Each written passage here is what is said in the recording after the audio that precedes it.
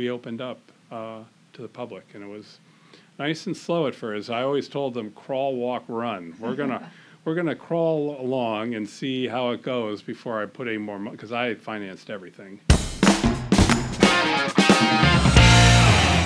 Hey Islanders, and welcome to episode 84 of the Camano Voice. Today I speak with one of the founders of Brooklyn Brothers Pizzeria.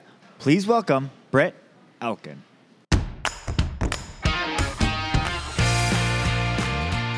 Hi, I'm Brandon Erickson, and you're listening to the Camano Voice podcast, where I interview folks around Camano Island and beyond. If you want to stay up to date on events, businesses, and even hear a little history of this area, subscribe to this podcast and share with your friends. Thanks for listening. Hey Islanders, and welcome to another episode of the Camano Voice, where we release a new episode every Tuesday.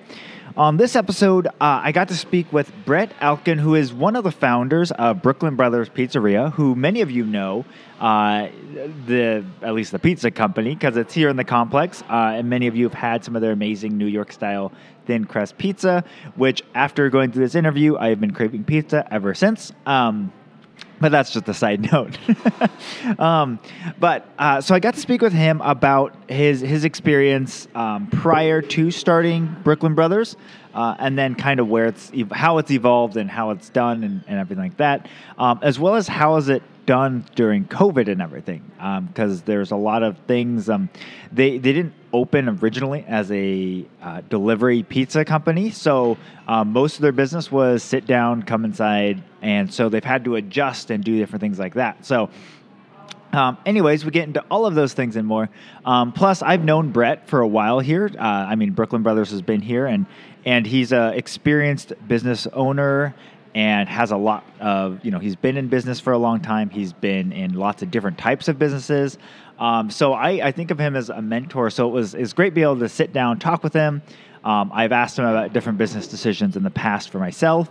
And so anyways, it's great to hear his background, his history, and I know you'll enjoy it too. So without further ado, here's my conversation with Brett Elkin. Hey Islanders, and welcome to another episode of the Camano Voice. Today I'm here with the owner of Brooklyn Brothers Pizzeria. Welcome to the podcast, Brett Elkin. How are you doing today? Good. Thanks for joining me on the podcast. And I should say one of the owners, not the owner. Okay. There's a group of us, and I'm one of maybe the primary one, but one of 4 or 5. Okay. Depending on the location. Sounds good. All right. So before we get started, tell us a little bit about Brett. Well, where do I start? I was born in Minnesota.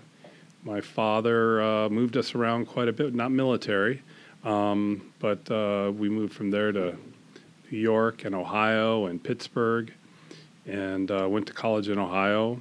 And after that, took my first job in Kansas City, went from there back to Minneapolis, from there to graduate school in Chicago, and so I've been, and then from there to Cleveland, from Cleveland to Des Moines, Iowa, and from Des Moines, Iowa to here. Wow. So, and this is the longest, in Puget Sound region, longest I've ever lived in one place in my life. So, okay. Loving it. Yeah, I nice. got here in 98, so. Okay. I think so, 96, 98, something like that. Okay. What was the reason for all the moving? Well, when I was growing up, my dad is a civil engineer, and he started, he would do high-rise in one location and get bored with that, then went on and did stadiums at another firm in another city. He'd figure that all out, and then he went and did bulk material handling systems and figured that out. And so I think he just, I don't know if it was boredom or opportunity, but he liked to change things up a little bit. And then, so that was the main reason. Okay. Some of it was, civil engineering is, based on building things. And when we've had recessions, they're the first to go. So right. At those times, sort of forced some of the moves probably. But okay. Nice. Yeah. How was that for you then, growing up in all these different locations and everything? It didn't bother me. It always bothered me to leave, but then I always made new friends where we went. So, but I will say that I really didn't want to do that to my kids. Yeah.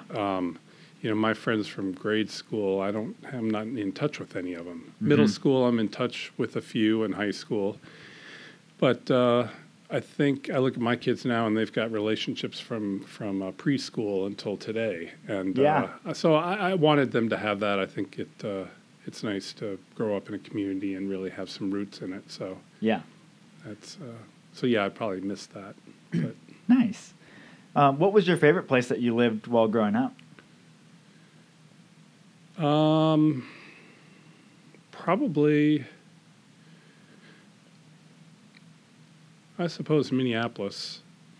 Yeah, it's a really beautiful place with the lakes, and I don't really mind winter too much. So the winters were good. People there, they go out whether it's summer or cold. They're out doing stuff, and it's the northern Minnesota's beautiful, and the lakes again, and the outdoor activities are great. So. Nice, very cool. All right. So then, where did you graduate high school then? In Worthington, Ohio. Okay. So just north of Columbus. Okay. Yeah. Nice. And then upon graduating then, did you go straight to college or did you just work for a while? Nope. Straight to college, straight into a job. Yeah. So it was, the plan. Back in my day, that's what people did. Yeah. It wasn't taking time off to find yourself, which in hindsight, I wish I'd done a little of that, but that just wasn't what was expected. Right. So. So what did you do in college, and where'd you go, and what'd you study? Bowling Green State University. It's in northwestern Ohio, small town school, sort of like Washington State here. Okay. And studied business, because that was where the jobs were, and was in a fraternity and had a good time and did pretty well, and came out with a couple job offers and took a job. Nice. So, what was your first job out of college then? I worked for Owens Corning Fiberglass. Okay. And in there, it was called the textile and industrial business. So I sold the fiberglass that goes into boats, bathtubs. I sold fiberglass to 3M for the tape that you need a knife to get through because it has the fiberglass in it. And I sold them that fiberglass. So stuff like that. Okay. Not the insulation side, but on the industrial side. Yeah.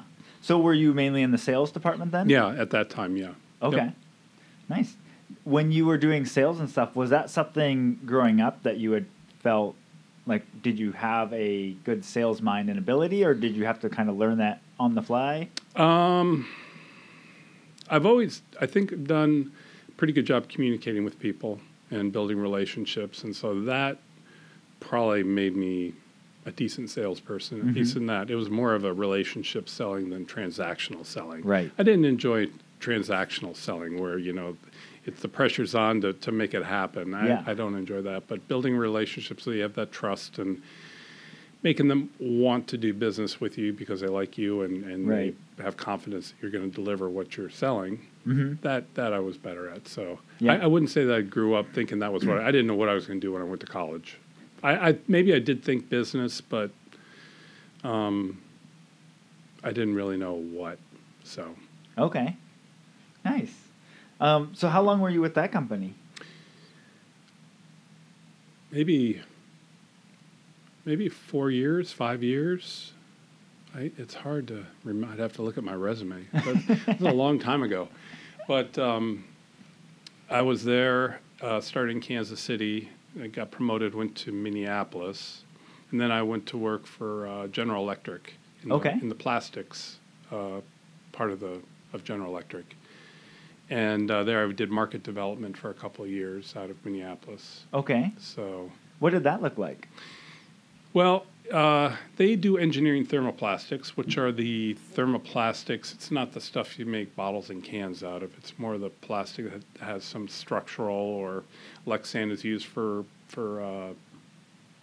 you can see through Lexan, so it's used for, I'm trying to think of what, canopies and things like that. And they had certain thermoplastics that great chemical resistance and different factors. So what I was tasked with was going out into the marketplace and finding new applications to convert like aluminum or steel or what have you into these thermoplastics. Yeah. So it was I enjoyed it. Yeah. It was a lot of fun.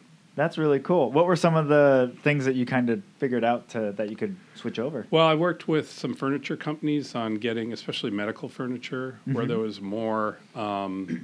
Plastics compared to the wood products would be easier to clean. They more durable. They don't necessarily dent if they're designed well. They can be lighter. I worked aerospace defense and worked on parts for missile systems and replacing things that were die-cast aluminum with engineering thermoplastics so it would lighten the load. And I spent a lot of time, I'd forgotten about this, but working on, they may still be developing, I don't know, that was a long time ago. You look at an infantryman carrying ammunition with the brass casings, the lead bullets, is very heavy. So a lot of companies were trying to make the bullets or the casings of the bullets, instead of out of brass, out of plastic. Really? And then design the chamber that you would fire it in heavier so it could withstand the pressure and you would have less weight in the ammunition. And therefore the troop could be able to carry more. So that's probably still ongoing. I don't know, but that was one thing I worked on too. Oh, very cool. Yeah. Nice. Interesting stuff. Very cool. How long were you with GE then? I think 3 or 4 years. And the next stuff with GE Plastics was they were headquartered in Pittsfield, Massachusetts, which is way western Massachusetts, and it's a small town in the middle of nowhere, and I was a single guy, and that did not sound very appealing. So I wasn't very excited about, but at that age and that stage of my career, you look for advancement, and so that's what sort of was supposed to happen. But what I did is I went back to graduate school. And so from there I went to Chicago to go to graduate school. Nice. What were you studying in graduate school? Well, I went to business school, and it was finance and strategy were my 2 areas of focus. Okay. So, nice. Yeah. Cool. What was the did you have a reason for picking those 2? Finance, because I hadn't had much exposure. I'd been on the sales and marketing and side of things, so I wanted to round out with some financing. And the strategy was more, I really enjoyed it. And, strategic planning was something that I wanted to get involved with. So I picked that. Nice. Yeah. Cool. So what did you do upon graduating from that? First job, I went with British Petroleum in their chemical division, which produced a lot of chemical intermediates for plastics. Sort of why I guess they had an interest in me. But and I worked on building new chemical plants, so doing all the financial legwork of can we build it? What are the economics? Basically justifying the expenditure of funds on building a chemical plant with new technology. So it was boring, but maleic anhydride was basically they had developed a new process to produce maleic anhydride. And so they wanted to commercialize it. So we were looking at different opportunities, both licensing and greenfield builds of building out this technology. So, And what are those 2 things? Maleic anhydride. Maleic anhydride is an acid. Oh boy, you're going to get me now. That is another. It basically is used to make other chemicals that end up in plastics a lot. Maleic anhydride. Oh, geez, you're going to really test me now. I used to know all this stuff because I had to study it all, but it also could be used to make butadiene, which went into like spandex. So stuff like that. It was a chemical intermediate. Got it. Yeah. Yeah. No, that's great. I was just like, I wasn't a chemist, but I was the business side, and so I learned all about fluid bed reactors and catalysts and all the processing stuff. But it wasn't required to be my long suit. So nice. Yeah. Cool. Where'd you go after there? So British Petroleum, and then I took a flyer with a small plastics distribution firm that was based in Des Moines, Iowa.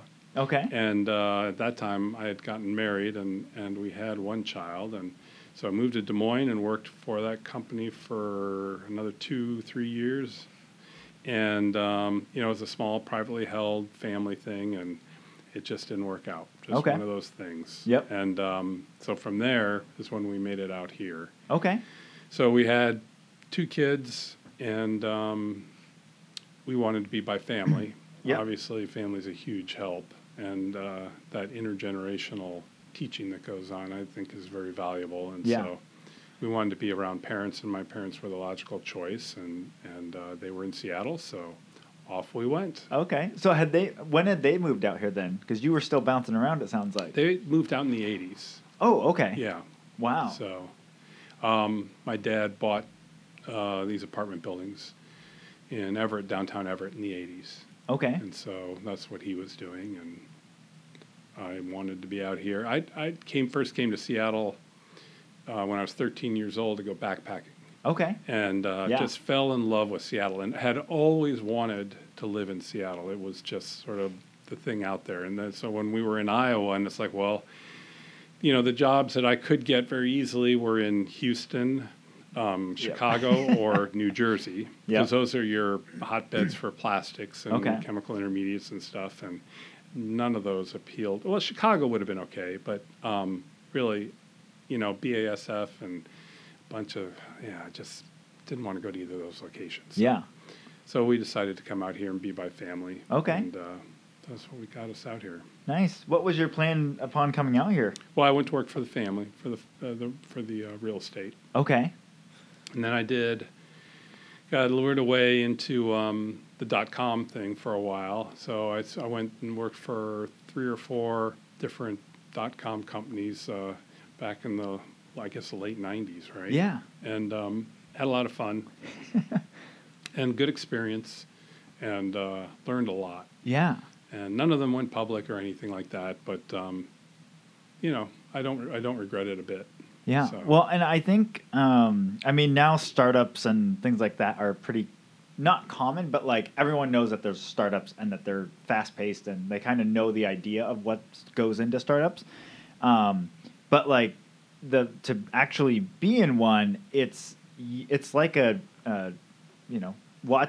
through a business lesson, but like on fast forward, because like everything, you have to start learning everything right then, right there, to keep up with what's happening. Yeah. So what was that like for you? Like, especially coming from like some big industry companies that were more slow moving and doing that. I loved it. I mean, I loved putting in the long hours, and and you're right, everything you were doing, it was for the first time, so you were learning as you went. And I'll never forget, I worked for one, it was called Free Edgar, and that was the first one. And, our site slowed down to a crawl one day, and we didn't know why. And of course, our technology guys are like, it's your ads that you're putting on there, because I was out selling ads for the site. What it turned out to be is our on our servers, and we hosted all our own servers, which today just doesn't happen. Right. But our server logs were they were just accumulating all the data. They were never deleting anything. So the server logs got full. The servers just basically wouldn't function. So it was an ironic thing and it was like a lesson learned for everyone there. Yeah. But that was the pains, and it was crazy. And raising money, did a lot of raising money for different startups. And, wow. And I enjoyed that, dealing with the VCs and, pitching and answering their questions. Yeah. It was good. Very cool. Yeah. Yeah, no, that's one of those worlds that like I think a lot of people hear about and they like the idea of them, but most people aren't cut out to actually work in that type of environment. I would say, in the old days, it was a lot of risk because you went in, and I don't know how it is now, but back then you worked for peanuts, and you got a bunch of options, and that's where the upside was. Yeah. And so there was the risk of what you were missing out on by having a job at a regular firm, like you say. Right. Now, today, I think a lot of, especially the technology guys, get paid pretty well. I think, maybe not, except for the founders. So it probably has changed a little bit. Yeah. But yeah, from what I've heard, just reading different books and stuff, it does sound like, because there was one book, I forget which book it was, but they were talking about this person who has been, it was an interview, and he was talking about stardom in Hollywood versus stardom in a startup. So like a startup, taking that from zero to sell versus being a Hollywood actor and all of a sudden having a hit movie and getting famous. And he's like, which one is harder to deal with? And he said, the Hollywood for sure, because you go from having no money and just being a starving artist to all of a sudden having tons of money and all these options and all these different things. He's like, a startup, you go through and eventually you get your first round and you might get, $1 million. But that doesn't go to you, that goes to the business. You're still living on peanuts and you're not really. So when you finally make it to the point where you sell and make it, like, he's like, you have had to put in so much sweat equity that you've earned to that point. Whereas sometimes as an actor, like, you feel like it's magic and it just happens overnight. And so that was a really interesting aspect. I was like, oh, I didn't think of those as relation. Yeah. So. Yeah. Very cool. It was fun. Yeah. So then after you got, and were you still working, were you just working with those companies then? Oh, yeah. Yeah. Okay. Yeah. And then after that ran its course and the bust, and went back to work for my family, been there ever since. So. Okay. And then, of course, being a landlord can be pretty boring. Mm-hmm. It's the same stuff every day unless you're buying and selling. And our family does neither of those. We just hold. So we had the empty space. Well, we didn't have an empty space, but we had the building across from the arena in Everett. And I was looking for something to do. So that's when we started the pizzeria. Okay. So what initially got you interested in pizza? Oh, I've always loved pizza. It's been one of my main food groups my whole life. Okay. I love pizza. I like all styles. As long as it's done well, I like it. Yeah. So, yeah. Okay. So then how was it getting started with Brooklyn Brothers then? We had, the building across the street, and we had some, people may remember Irene's Antiques across the street from where the event center is now. And that space, the city would call it underutilized, because now you have this arena and you have a antique store there. Yeah. So it's not being utilized very well. Right. So there were, and when the arena went in, there weren't that many good restaurants close to the arena. Okay. And we had a spot right across the street, so I thought it was a great opportunity. And pizza is sort of universal. It goes for families, it goes for everything. And so it made a lot of sense, and that's what I wanted to do. So yeah, then we did it. Cool. And so when you were starting that one up, how did you start kind of digging back into your VC route and like trying to find other people, or what were you thinking? What happened? I basically I said I wanted to start a pizzeria, and I don't remember who said, "Oh, go talk to Don and Vicky." They were tenants in our guitar shop in the same building. Okay. And Don was from New York and had always wanted to open a pizzeria. Okay. And his wife Vicky had worked on the dough recipe. So basically we decided we were going to start a pizzeria. Nice. So, yeah. Okay. And then, and so I'm assuming he had studied or done it with No, he just has, his family back in New York had a restaurant, but Don, he just had really good taste buds, and he'd been around pizza long enough in New York that he knew what the product should be. Okay. And how to make it its best. Yeah. So. Okay. So then how did you guys, when you guys were starting to get started and put everything together, then how did that process kind of go and all of that? Well, we decided to do it, and, my brother, Vicky, and Don and I, formed the company, and then we being my brother and I and our employees built out the space and put everything together. And then, it was on January 1st, I forget what year, 2006 or something, we opened up to the public. And it was nice and slow at first. I always told them, crawl, walk, run. We're gonna crawl along and see how it goes before I put any more money, because I financed everything. Oh, wow. Yeah. So, we're just gonna see how it goes, and things built steadily, and we never really advertised and never discounted back then, and it just grew and kept growing. So. Yeah.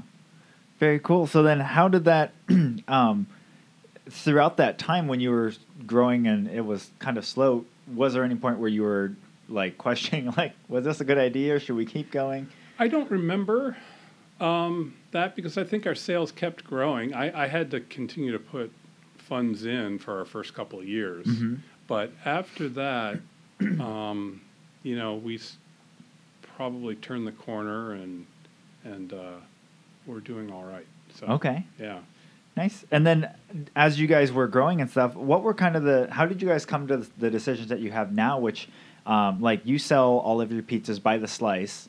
We sell our signature pies by The signature yeah, ones. Okay. So you sell those ones, and then what kind of came to the decision? Because I feel like more and more pizza companies have gone towards the route of like not selling by the slice or only selling like 2 or 3 types. So that goes back to our authenticity of trying to be a New York pizzeria. And Okay. if you go into any port pizzeria, most 90% of the pizzerias in New York City, you're going to have sales by the slice. Okay. And so that's just going to be part of who we are. I think Pagliacci, most of their places, except for the restaurants, they're similar. Okay. But yeah, so by the slice was always something we wanted to do. Yeah. Okay. And then as far as coming up for your recipes and stuff, you guys didn't go a lot of the standard routes that like if you go to a normal pizza place, they'll have like their very standard like cheese, pepperoni, all these. How did you guys kind of come up with the recipes and make it your own? Well, the signature pies Don put together and like having ricotta on a pizza is a bit unusual, but everyone who has it loves it. Yeah. And so those signature pies, which we've only changed one out since we opened, give you, some authentic flavor. We want to be authentic New York, and that's why there's no fruit offered on our menu. And a lot of people, and so why a lot of people just say that pineapple is not an authentic pizza ingredient. You're not going to find it in Italy or New York City. So that's sort of why we stick to that authenticity of not having fruit on the pizza. Yeah. But I don't have anything personally against. I should be careful because there are people can feel pretty strongly about it. I mean, if people want Canadian bacon pineapple, all power to them. I think it's great. Taco pizzas and all the crazy stuff out there. I think it's got an audience, and I'm all for people getting what they want. Yeah. But if they want something authentic, high quality ingredients, thin crust or the Sicilian, then we're probably going to be your best bet in this area. Yeah. Well, and then as far as like sourcing the ingredients and stuff, you guys have gone through lengths to make sure you're getting, again, keeping authentic with that. How have you kind of gone through that process? Well, we started and, I was, at the beginning, it was a bit of, Don was uncompromising on what he was going to use in the pizzas. And, the San Marzano tomatoes from Italy for our sauce is probably the most expensive tomato you can get. So that's what we use for our sauce. Yeah. And our pepperoni is the top shelf. We use this, the cupping pepperoni that's been a traditional thing, and we really stick to those things. And then Polio cheese, which we've used since we've opened, is a New York Italian cheese company, and it's all made in a dairy up in upstate New York. Okay. And it probably better than half of the pizzerias in New York City will use Polio. The other half may use Grande. Okay. And a spattering of other stuff. But those are the two main cheeses. But we use Polio. Yeah. And have since day one. So. Yeah. Very cool. And then the dough process is a big process in and of itself, right? Oh, yeah. Everyone thinks, as you probably know, Yeah. having a bakery, right? Everyone thinks that the bread, the dough, is the easy part, and it's probably our most challenging thing to get right day in and day out. Not that the customer is going to see any difference, but because we hand toss, so the handleability, making sure it's we proof our dough for 3 days to develop flavor. Yeah. Things. If you got too much yeast or not, all kinds of temperature, the humidity, how long it was in the mixer, all these things can impact how it ages those 3 days. So it is crazy how much time we spend working on our dough. Yeah. And now we opened a commissary to produce our dough about a year ago, And it's really enabled us to start dialing things into, and we're not there yet, but we're going to achieve a much more consistent, internally consistent product. Everything goes out.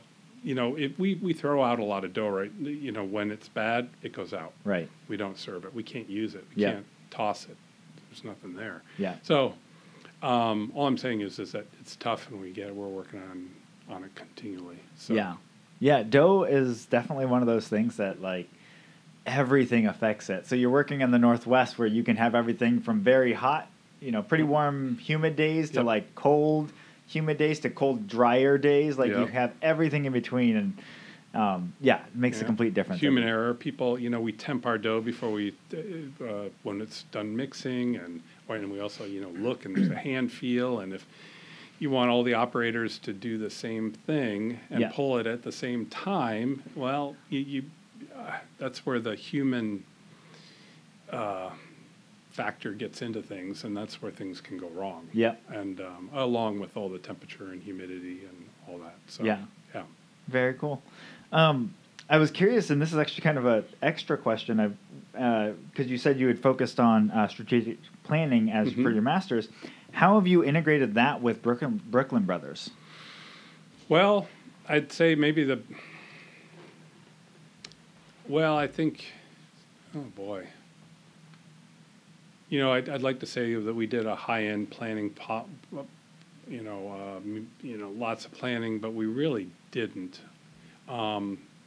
As most startups go, you sort of see an opportunity, and it's whether you got, the guts to go and give it a try, and we did.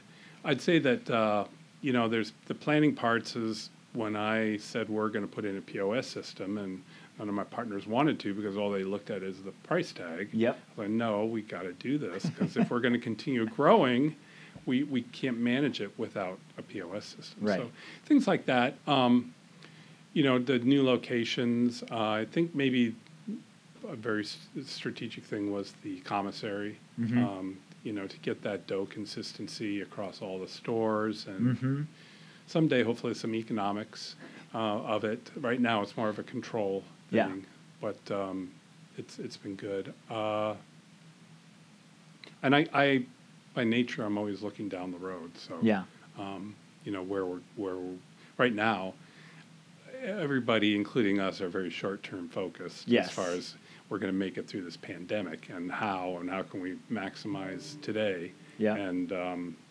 but longer term, after we get back to normal, and we will get back to normal, then we'll start taking another look at where we are and where we want to go. So right now, that's sort of we've actually done some things during the pandemic.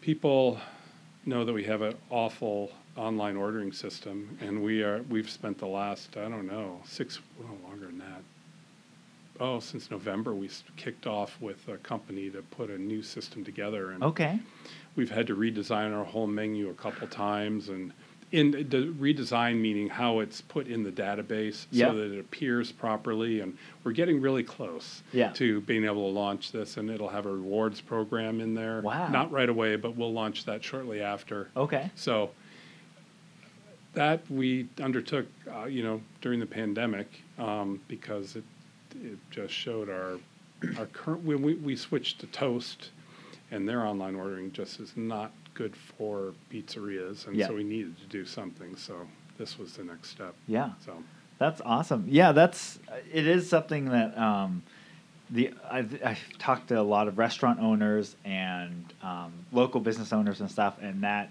like the online ordering, it's like certain things, like there's so many options out there, but none of them fit your business. They're all like 70 to 80% there. And so like, I mean, working with my bookkeeper, she's like, so what is this thing right here? We got money in, but where does it go to? Right. And I'm like, well, I don't know, because some of them take their fee out first, so you don't know if it's actually for that amount, and then some bring in afterwards. So it's that whole thing has been like a huge learning curve. And awful. We all sort of got thrown into it. I mean, we've been doing it for a while. We were originally with a company called Revention. We got Revention, that must have been like year 4 or 5 of our development. We had them up until this last year when we finally said, it just wasn't doing what we needed it to do anymore. But it was pretty pizza centric. It was pretty easy to use, and the online ordering worked pretty well. But the company just wasn't supporting the product very well. So we need to make a change to something that was a little more up to date. Right. And Toast has been great in that respect. Now with the new online ordering system, I think we'll be in pretty good shape going forward. So cool. Yeah.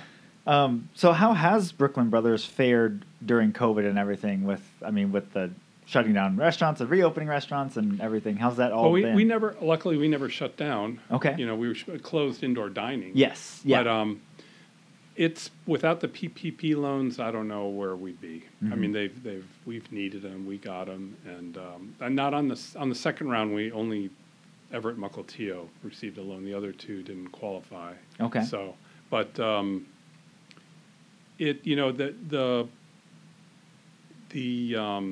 Everett and Mukilteo, but mainly Everett. Everett is our sort of flagship, our biggest volume store. Yeah. But it's our biggest dine-in. It's all dine-in. We've never delivered out of there. Oh, and, okay. And you go to downtown Everett right now, the streets are empty. It's just dead. So that's been our biggest.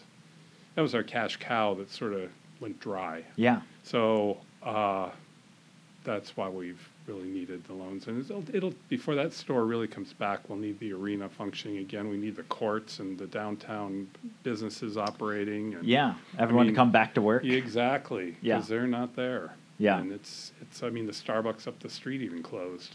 Really? Yeah, on Colby. Oh, I didn't know that. Yeah, just pretty wild. Yeah. Wow. So we're going to survive, but it's been an interesting time to live through and to be in business, and our staff has been awesome. Mm-hmm. We have had no, knock on wood, staff get infected. Yeah. You never know if it happens at work or if what they're doing on their private time. Right. But the fact that it didn't happen on their private time or at work. Right. is fantastic. So that means we're keeping our customers safe. Yep. Our employees are safe. They've done a great job of dealing with the public, especially the ones who don't want to mask and don't want to follow the rules, which is difficult and a daily occurrence. But they've persevered, and that part has been great. We've been able to keep people employed safely through this whole thing. So. Yeah. Well, and I think that's been it's been great to be able to provide that place of work, but also, it's a difficult time for everyone. Regardless if you're doing well or not, there's a underlying level of stress. I've talked about it a few times on the podcast with just, especially last year, there was this like underlying tension. Even if people weren't worried about the virus, there was this underlying tension of what was. We call it COVID fatigue. Yeah. I mean that's a national term, but it describes that everyone is, regardless of whether you've had it or it just affects and it has an impact on everything you want to do, everything you can do, and it gets to be real fatigue when you can't socialize like you want to. And your sports teams weren't playing, for the first part of this, and so it just we at the beginning. I think everyone was optimistic this would be a 2-3 month thing, and we'd get back on track. So I think when the expectation keeps getting moved out and out, the fatigue just gets worse and worse. Yeah. And people begin to have different reactions to the fatigue and the things getting moved out. Yeah. So it's real. It really is. Yeah. And that's why, I'm just total kudos to the team and just the people that are working on the front lines, because they have to deal with that. They have to deal with those people that are frustrated, and they're not mad at the person that's serving them. They're not even mad about the mask thing. It's just something to vent their frustration towards.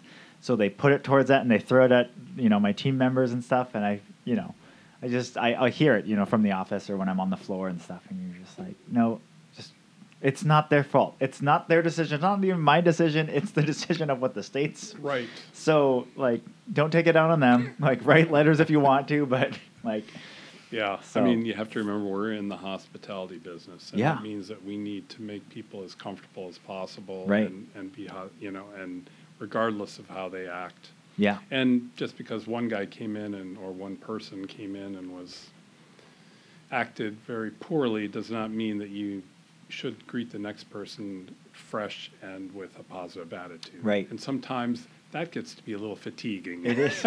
So it's something that we're sensitive to, and we try and give the staff kudos whenever we can. And, Yeah. But it's tough. yeah, for sure. All right. What do you see as the future of Brooklyn Brothers? Well, sort of what I said was right now it's very short term. We're hoping that maybe next year in 2022 we'll start to see things as far as people going out to eat in groups and frequently, and events happening where we have events out here in the courtyard that Yeah. bring people in, that those things will happen again. Yeah. We're looking forward to that. Yeah. So when, like I said before, we're not really making any plans other than to make it into that day comes. Yep. And then we're really looking forward to welcoming everybody back in every way we can. But we are open, so Yep. delivery. We didn't deliver over the weekend, but Slight snowstorm. Yeah. Delivery is back up, and we'll have the new app out soon. So Nice. yeah. Very cool. Well, I like to end every podcast with some rapid fire questions. Oh boy. The first one is, what purchase of $100 or less have you enjoyed the most over the last 3 months? Oh, I should have written some of these things down. Because there was something that I did get, and now I'm going blank on what it was. It probably was a book I bought. I mean, I just love to read, and all right, here's one. I bought a new wine decanter that, so it's $45, I think, which was a fair bit of money, but it's one that you put it on top of the bottle, you flip the bottle open, and then it aerates as it drains into the decanter. Oh, and okay. then you can flip it back over, and it aerates a second time as it goes back into the bottle. So now you've got a nicely aerated wine that's in the original bottle. Oh, that's cool. And so I've had a lot of fun with that. Oh, very cool. Yeah. Nice. I might have to check that out because Yeah. we've launched wine now, and so I like Yeah. serving out of the bottle, but then it's like, then you've got to wait and swirl, and yeah. Yeah. Well, it depends on the wine, but Yeah. definitely all reds will benefit from some time out of the bottle. So yeah. Very cool. Pretend you have a friend coming from out of town. What would the first day look like here? Well, I would say in the old days, Seattle we'd spend some time down there to typically the market, depending on their interests, we might go out to Woodinville and a few wineries. But now coming up onto the island, it's we'll maybe getting them out on the boat to go do some crabbing. Yeah. Going down to the parks to walk on the beach. Excuse me, and do some hiking. We've actually, since we've lived here, we've camped at the state park down on the end. But because a bunch of friends came up from Bellevue, and we all camped out down there. It was great. Nice. And there is a lot of great stuff close by here. Yeah. It's a great location. So, Yeah. But it's really just being on the island and we have a nice, beautiful view, and just love sitting back and enjoying ourselves. Yeah. Nice. All right. Who is an interesting or fascinating person in this community that I should interview next? I thought about this, and what I didn't do was look through your whole list of people to know who you have. And Okay. I talked to your dad this morning. I said, I'm going to say your son should interview you. So I was the first one. I'm like, of course.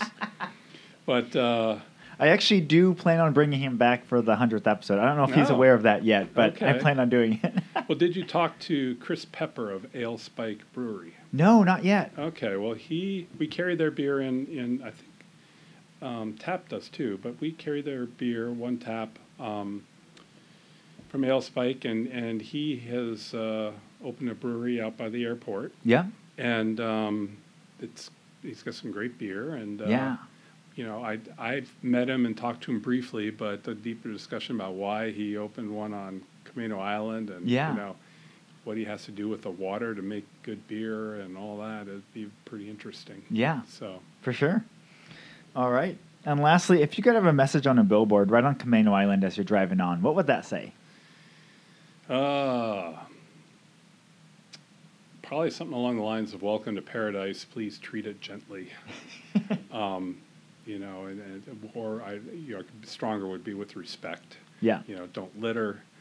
Don't if you're on a trail, don't go off the trail. Yeah. Just enjoy it and then go home. Yeah. Yep. Yeah, I was just talking to someone from the Camino Island Sheriff Support Foundation. Or I missed up some of those letters, but he was talking about the installation of cameras on some of the state park trails and stuff. Oh, interesting. Because they have that. They've got litter, and they're like, well, who's doing all this? So they've, certain trails and stuff have some cameras of some sort, so that way they can try and keep those trails cleaner and stuff like that. Yeah, it's terrible that you have to get to that point, but you've probably read about all the increased pressure on our outdoors since the pandemic. Yes. Well, it's been happening since we lived here. I love the outdoors, and I do a lot of hiking and climbing, and you drive out to a trailhead, 15 years ago, and no problem getting a parking spot. Yep. And you see a few people on the trail, but not that many. Now, if you're not there at 6, 7 a.m., you can't. There's no place to park. And we're loving it. I love the expression, we're loving our trails to death. I mean, it's just not just the the litter is one thing, but people who stray off the path and cause erosion, and the problems go on and on and on. So, you have to respect it. Right. So. Yeah. Very cool. Well, thank you so much for joining me on the podcast today. My pleasure. All right. And Islanders, I will talk to you on the next one. Well, a big thank you to Brett Alkin for joining me on the podcast today, and thank you for listening. If you haven't already, be sure to rate, review, and subscribe to our podcast on your favorite podcast platform. It really helps us be found by other Islanders like yourself. And for more information on this episode, you can go to CaminoCommons.com/EP84. That's CaminoCommons.com/EP84. Thanks for listening, and see you next time.